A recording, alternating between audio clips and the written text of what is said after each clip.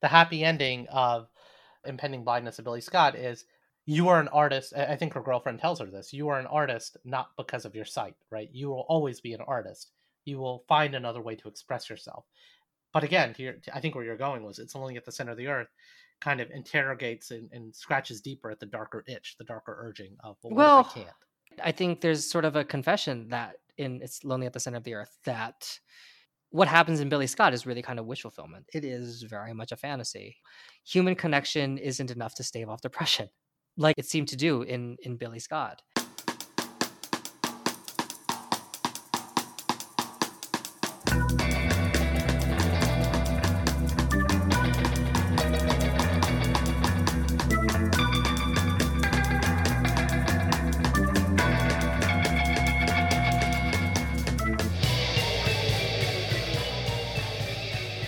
This week on Quarantine Comics, it's all about I.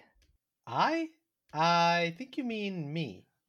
No, I'm talking about the letter I, Raman, for this week's comics by indie graphic novelist ZOE Thorogood. Wait, so you mean the letter Z? No. This week, we're getting inside ZOE Thorogood's head, which is definitely a mixed blessing. Well, she is immensely insightful and talented, but wrestles with an incredible depression, which really left an impression. Ah, yes, I see what you did there, Raman. Very good. I'm Roman Segel. And I'm Ryan Joe. And while ZOE Thorogood is in her early 20s and created 3 graphic novels during the pandemic, we are but middle-aged men who created a podcast that no one listens to. Ouch. The truth hurts. Indeed it does. Okay, this week, as we march down the alphabet, we're reading 2 books that begin with I, and both are by Thorogood. The Impending Blindness of Billie Scott from 2020, a fictional tale about a young artist who wants to paint a series of portraits before she inevitably goes blind. That's the graphic novel that really put Thorogood on the map. And we'll also discuss her follow-up autobiography from 2022, It's Lonely at the Center of the Earth, where Thorogood describes a particularly dark time in her life, which happened after the success of Billie Scott. ZOE Thorogood is super young, only in her early 20s, and she has been a dynamo since she burst onto the comic scene around 2019, when people really started to take notice of her online. Besides Billie Scott and Center of the Earth, the 2 graphic novels that she both wrote and drew, she's also the illustrator for 2022's Rain by Joe Hill, a love story set during an apocalypse. So basically the usual super lighthearted escapist stuff that we're known to cover on this podcast. So, Raman, we're reading 2 books. Which one did you read first, and what was your initial impression? And then did your impression change when you read her second book? So, as usual, when we do double features, I try to read them in chronological publishing order because I want to kind of get in the head of the author. And, the premise of The Impending Blindness of Billie Scott is about an artist going blind. And the first thing I noticed, this is how I felt old, was I can't read this. Like, literally, I could not read it because the writing was so small, and I had to do the Chuck Schumer where I pulled my glasses out and held it far away and held the book at a certain distance to literally be able to read it. And I wasn't sure if I was being trolled by ZOE or like trying to understand what it's like going blind. So that's the first thing I have to say. Wow. I don't know if you noticed like how fucking small the print was in The Impending Blindness of Billie Scott. I read it on my iPad. Maybe the print edition is small, but I was okay reading it on the iPad. When you read the book, it's her feeling a countdown. She's given weeks to know how much longer she's got. And she's not necessarily planning for her life after.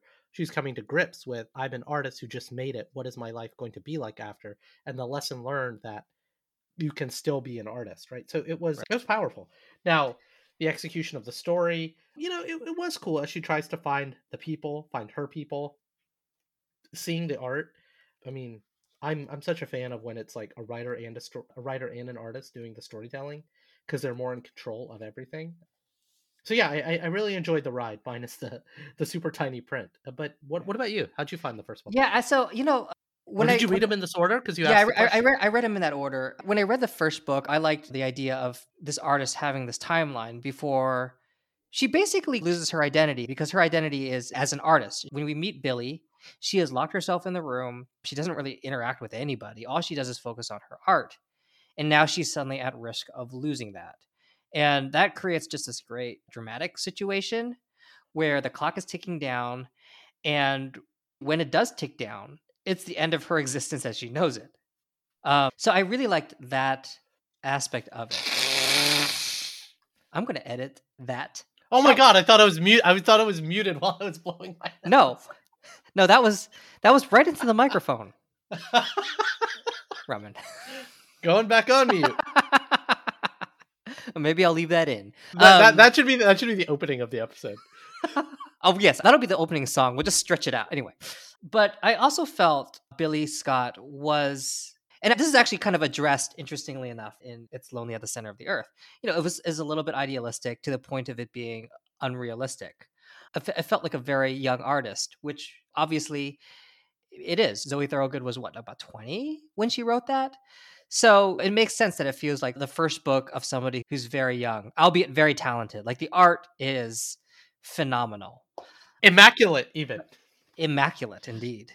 But I felt like the overall story arc, Billie isn't really much of a character. She's more of a cipher where, your own personality and thoughts are kind of put through Billie. The people who surround Billie are really more of the characters, and Billie is sort of like the witness, almost like she's a character in a video game where you kind of go and you meet all of these, where he has no personality and you kind of fill in the personality and you just kind of. That's a little bit unfair, actually. Billie does have a personality. It's just she has her own journey, but you're walking with her the whole time. But everybody else pops way more than Billie. Things just kind of happen to Billie. I guess you know what it is. It's not that she has no personality, because I think that's wrong. It's that she's very, even though she's kind of on this journey and she chooses to go on this journey, she's kind of passive. Things just sort of happen to her, and it's really the people around her who are the most vivid characters, and they're the ones who really, in a way, kind of drive the action. And Billie just sort of reacts to it. And so I felt like her journey... I push back a little bit on that, because things do happen to her, and those do propel her. But it's like she is robbed. Right. Yeah, but she's propelling herself through it, or she's, to your point, maybe she's allowing things to happen, but you're watching how she reacts to these things. Yeah, that's actually my point, though. Things happen to her, and she just kind of reacts to it. She's a very passive character, and I felt like, in a way that sort of undermined the urgency, because initially she's like, I need to get out there. I need to get over my agoraphobia and just get out there, interact with people, and, get these portraits done. And that's so that's kind of the most drive we see of her for the rest of the book. And from then on out, she's a little bit like, okay, she just kind of interacts with people. She meets people kind of randomly, up until maybe the very end when she organizes that concert for her friend. But I felt like, by and large, she was a little bit too passive to be interesting. I was like I was more interested in the people in her periphery, in a way.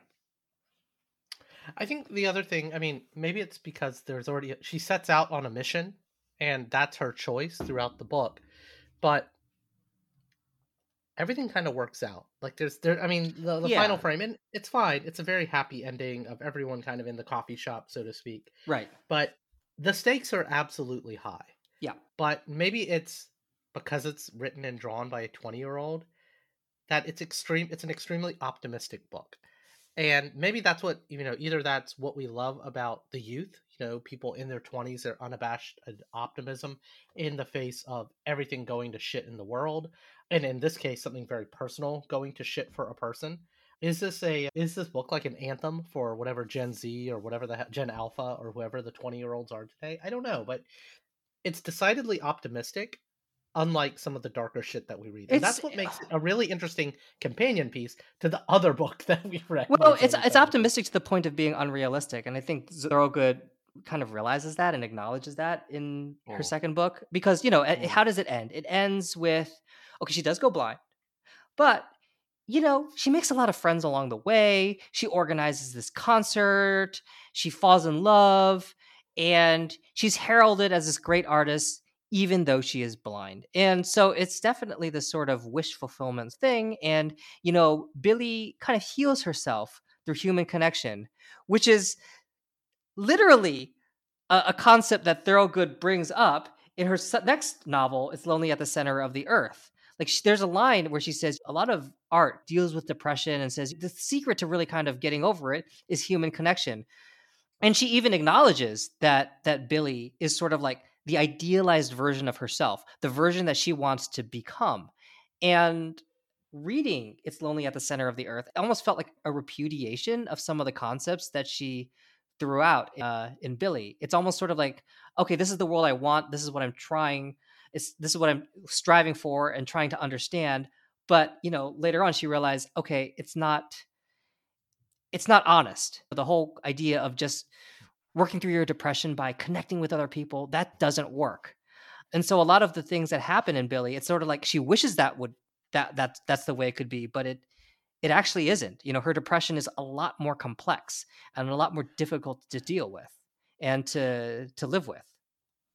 And they're bookends. That's what's so ironic. Probably isn't the right word, but like the first book is like her, please please me. If I can like cite the Beatles, super happy, super optimistic, everything is awesome, and It's Lonely at the Center of the Earth is this kind of realistic farewell, borderline farewell, because she is suicidal and she has depression looming over her shoulder in the form of like a really creepy ghost, and it's her Abbey Road or her Let It Be, right? And I almost wonder what's left. Like, what other stories can she tell? Because she's literally done the bookends of Oh this gosh. entire opus. Well, I think she has a lot to say and a lot to tell, especially as she gets older. So I was kind of like meh But with. she got the front and the end out of the way, in my opinion. Like, I think Well, there's a lot to be said, but here's what I say: they're polar opposites. These two books. yeah, they are. They are. I was kind of meh with Billy Scott. Like, okay, I acknowledge that there's incredible talent behind it, but it doesn't quite work. It feels like the work of a very young writer who's still kind of figuring things out, figuring out how to tell a story, figuring out how to build drama, and then I read It's Only at the Center of the Earth, and that actually made me appreciate Billy Scott more. Not so much as a finished product, but a very, very important aspect of her journey as an artist. It's Lonely at the Center of the Earth is essentially like Portrait of the Artist as a young woman. Both books as companions, almost as sort of like a single tale. And so it really kind of changed the way I saw Billy Scott. Like the issues I had with Billy Scott, they're still there, but I understand them a little bit better because It's Lonely at the Center of the Earth places them into a very interesting context of what Zoe Thorogood was going through at the time and what she was trying to work through and how she was trying to work through it through her first graphic novel. By contrast, though, like It's Lonely at the Center of the Earth is like virtuosic and incredibly raw in terms of the emotion that it brings up. It just feels incredibly honest. It's like she's having a very frank conversation with us, her audience, and she Well, it's a does it. play by play. It's a live journal. Yeah. I just love the way she throws in all of these different art forms. She throws in photography.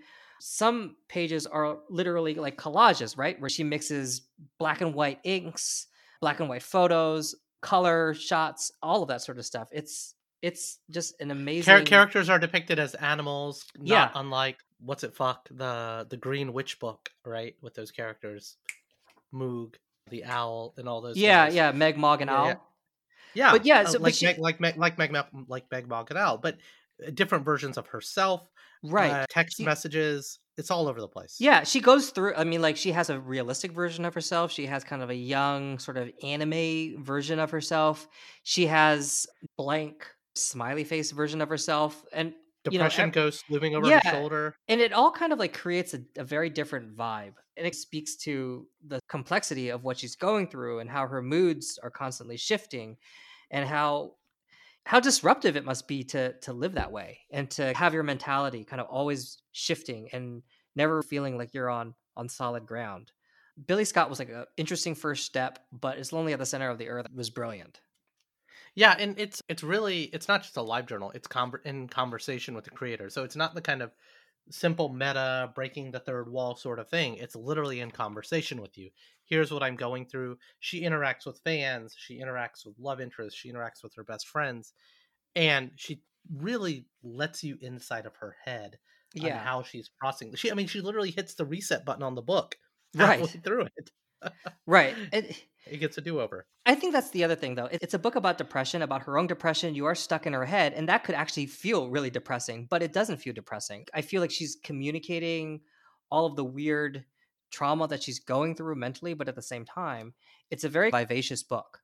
It's a very lively book. And a large part of that has to do with the different ways she represents herself and the different modes of storytelling that she uses to tell the story of her depression. The way she kind of goes back in time and she'll talk about something that happened in her childhood. The other thing is that tonally it shifts. Sometimes it's really funny, sometimes it's really sad, and sometimes it's really scary. One of the scenes that really struck me is when Zoe is a young girl and she goes to the head teacher to ask about 5 girls who just vanished, never Yeah. appeared in school again. And she has this splash page where the headmaster is drawn like literally like the devil. Well, not like the devil, like this demon. And the Yeah. word balloon is red. And the headmaster says, "Oh Zoe, you're teenage girls. Statistically, it's going to happen. Now, are you going to head back to class or am I going to have to phone your parents again?" And it's just such a horrifying moment. And Zoe Thorogood is just so good at capturing the horror that she felt and the callousness with which that woman smiled and told her that her friends had killed themselves. The range of emotion communicated in this book is so wide. I just literally texted you a picture of like arguably one of the most hilarious moments in the book where she kind of takes the piss out of herself, literally, about all the critical acclaim that she's been getting, right? The only words on this page where a smirk is on her face, or not even a smirk, a look of resignation, but it's like, quote, poignant and thought-provoking, Image Comics 2022. It's just like, I'm just a person. I'm not a genius, you know? Right. I mean, it's sort of this disconnect where she's been told by executives at Image that she probably represents the future of comics. And then, of course, the way she actually feels is she's just this kid drunk and sitting on the toilet. She's really good at self-deprecating and undercutting herself. And her life is a mess, right? She has this tryst with this other comics creator and it seems like it's going really well.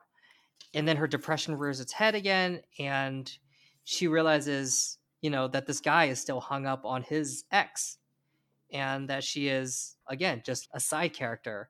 And you follow Zoe as she goes through these like exhilarating highs and these moments of just incredible uncertainty, these cringe moments, and the self-loathing that follows. She doesn't shy away from like these incredibly embarrassing moments.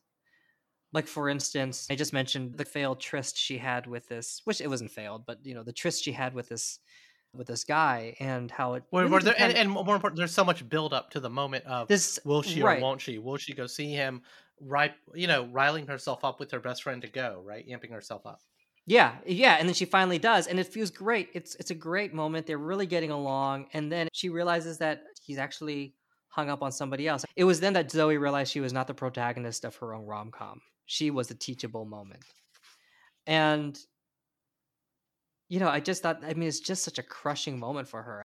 I think we've all had a dark moment, but have we truly like interrogated the ins and the outs of everything kind of leading into it and our own anxieties and our interactions with people?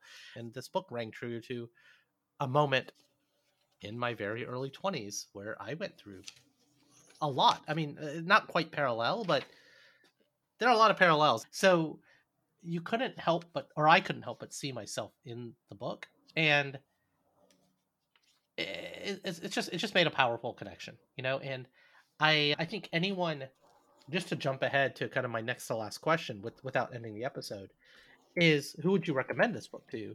Is people who've gone through shit. And this is a good interrogation of what it's like to go through shit in your 20s when everything's in front of you.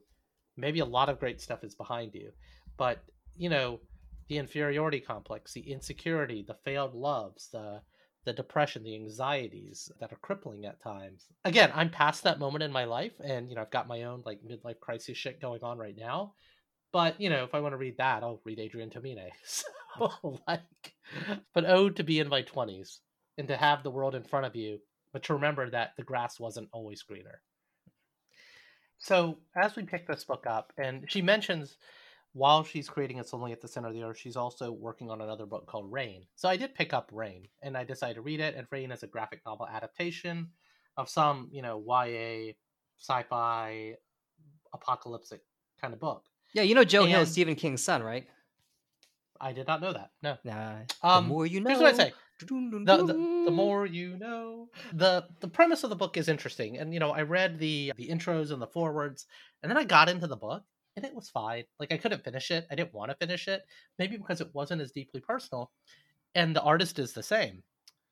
But there was a clear disconnect between the art and the story, and maybe it's because you went like 2 for 2, writer artist combo to kind of her. And again, the talent and the skill is there, but it felt like a paid job, and it's kind of like the same way I feel about Jean Lun Yang when you write something that's not personal, or maybe it's just like when she's not writing and drawing her own material, so she's not sequential arting against her own script, against her own storyboard, and it just, again, not to throw shade at Rain, like, can you throw shade at Rain? I don't know, but I don't know, it was fine. It wasn't great. It wasn't even really good. It was just kind of like, it's fine. Here's a comic book about an apocalyptic story. I think Thorogood has mentioned, and I can't remember if it was in an interview or if it was in It's Lonely at the Center of the Earth, where there are times where she's working on stuff and she doesn't feel particularly connected to it. And I kind of wonder if, Rain is that.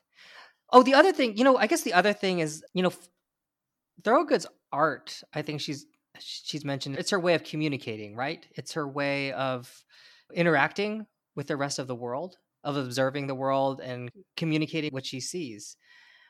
And kind of going back to Billie Scott, it made me realize how awful Billie Scott's fate would be, because if Billie is a version of Zoe, when she says it is, the importance of art for Billie is that this is the way she deals with whatever demons are inside of her, a way to keep them at bay, a way to interact with the world.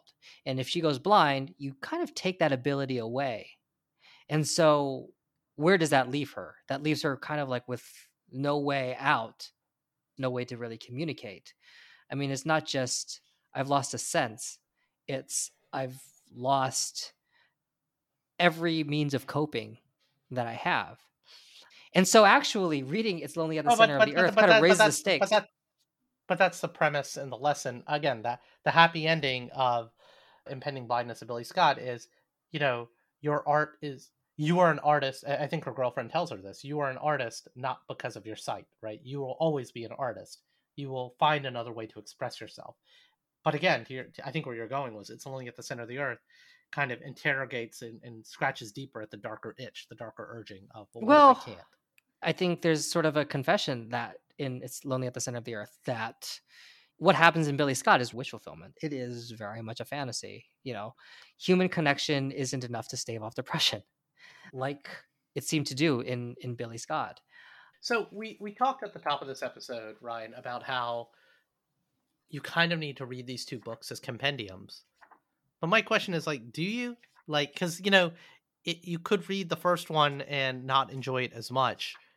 And again, the critics fawned over it, to be clear, right? So there's a chance that pop culture really enjoys how different and how optimistic Impending Blindness of Billie Scott is. But I'd make the argument of guys like you and I can we just skip to the end and recommend It's Lonely at the Center of the Earth and just read that alone? Like, for example, my best friend was visiting, and every time he visits, I always leave a comic out of something usually that we've been reading on this podcast for him to read, because he's a fellow comic reader, Baru. He's been on the podcast. And I didn't leave Impending Blindness of Billie Scott out because he only had one night to read it. And so, I only left It's Only at the Center of the Earth. And I should have asked for his impressions, before he left the next morning. But do you need to read both, I guess is my question. I think so. I really do think you need to read both. I mean, she literally, she kind of directly addresses, Billie Scott. You know what?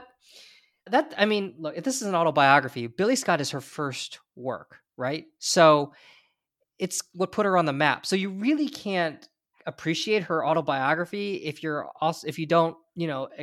not familiar with her first book. So, would you get a lot more out of Center of the Earth if you read Billie Scott.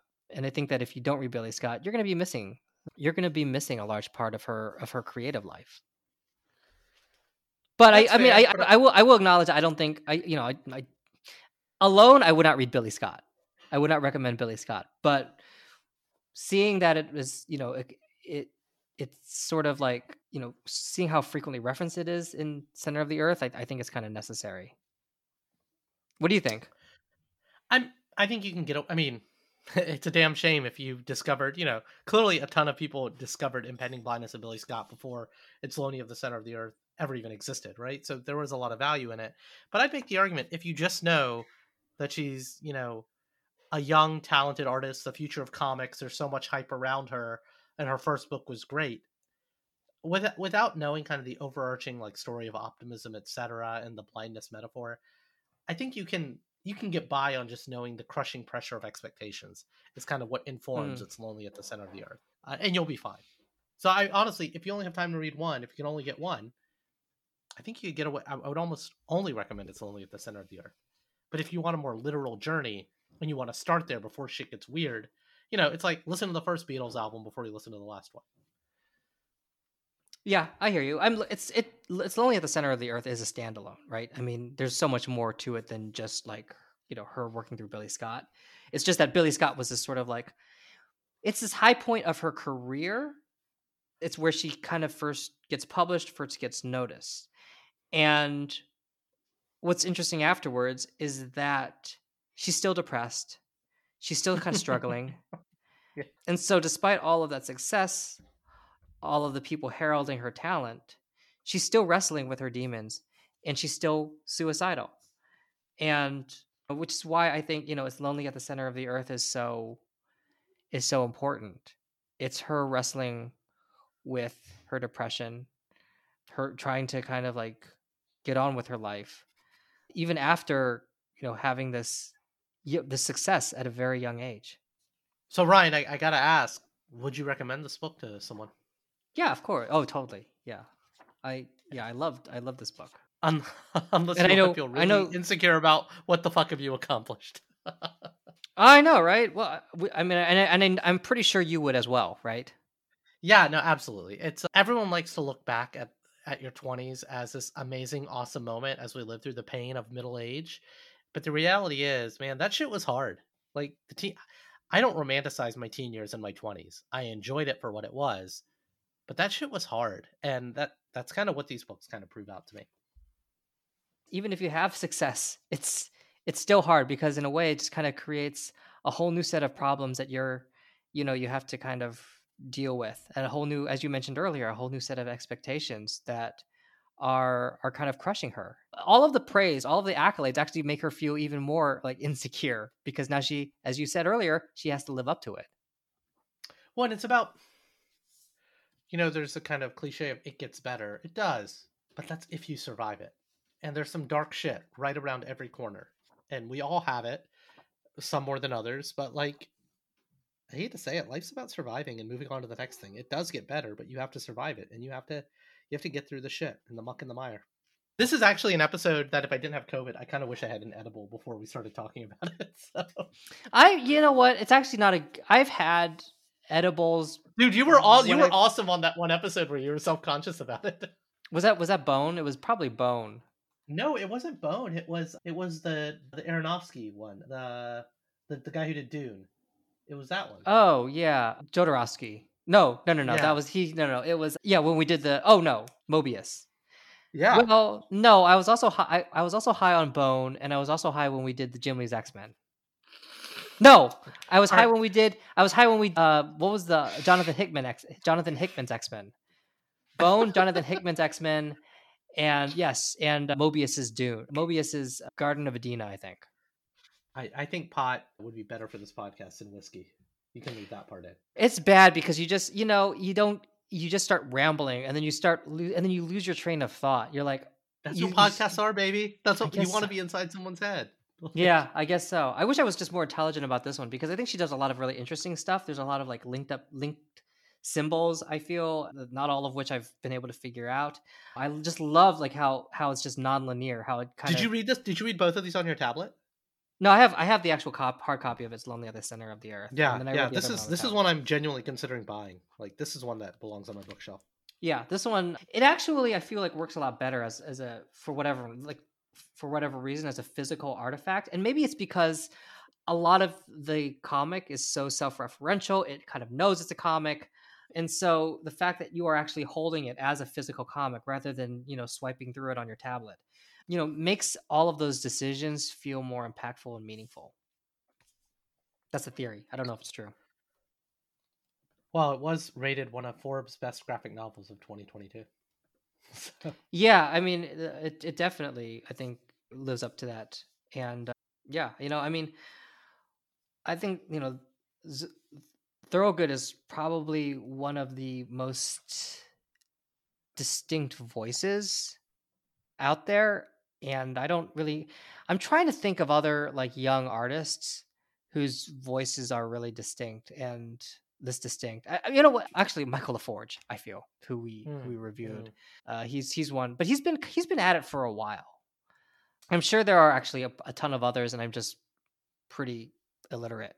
But that's what happens when you're 40 and you have a day job. I'm not as steeped in this stuff as I used to be. Ryan, I have one more question. What's that question, Raman? What are we reading next week? We're going to read Time Zone J by the indie cartoonist Julie Doucette. She was an indie comics creator in the 80s and 90s. She quit in the 90s. And so this is her first comic since she quit. This is her first comic in like 30 friggin' years. Doucette was sort of like a mainstay in the indie comic scene in the 80s and 90s. And so I'm actually really excited, to see her big comeback. And that's what we're going to talk about next week. And that's our show. Like what you heard? Be sure to share with a friend, subscribe, and leave us a review wherever you get your favorite podcasts. See lots of pretty pictures of the books we read at qtdcomics.com. And since we're sure no one's listening, prove us otherwise. Shoot an email over to say what I got right and what Ryan got wrong. qtdcomics@gmail.com. Give you a social media handle, but we're old, and that feels like too much work. I'm Roman Segel. And I am and have always been Ryan Joe.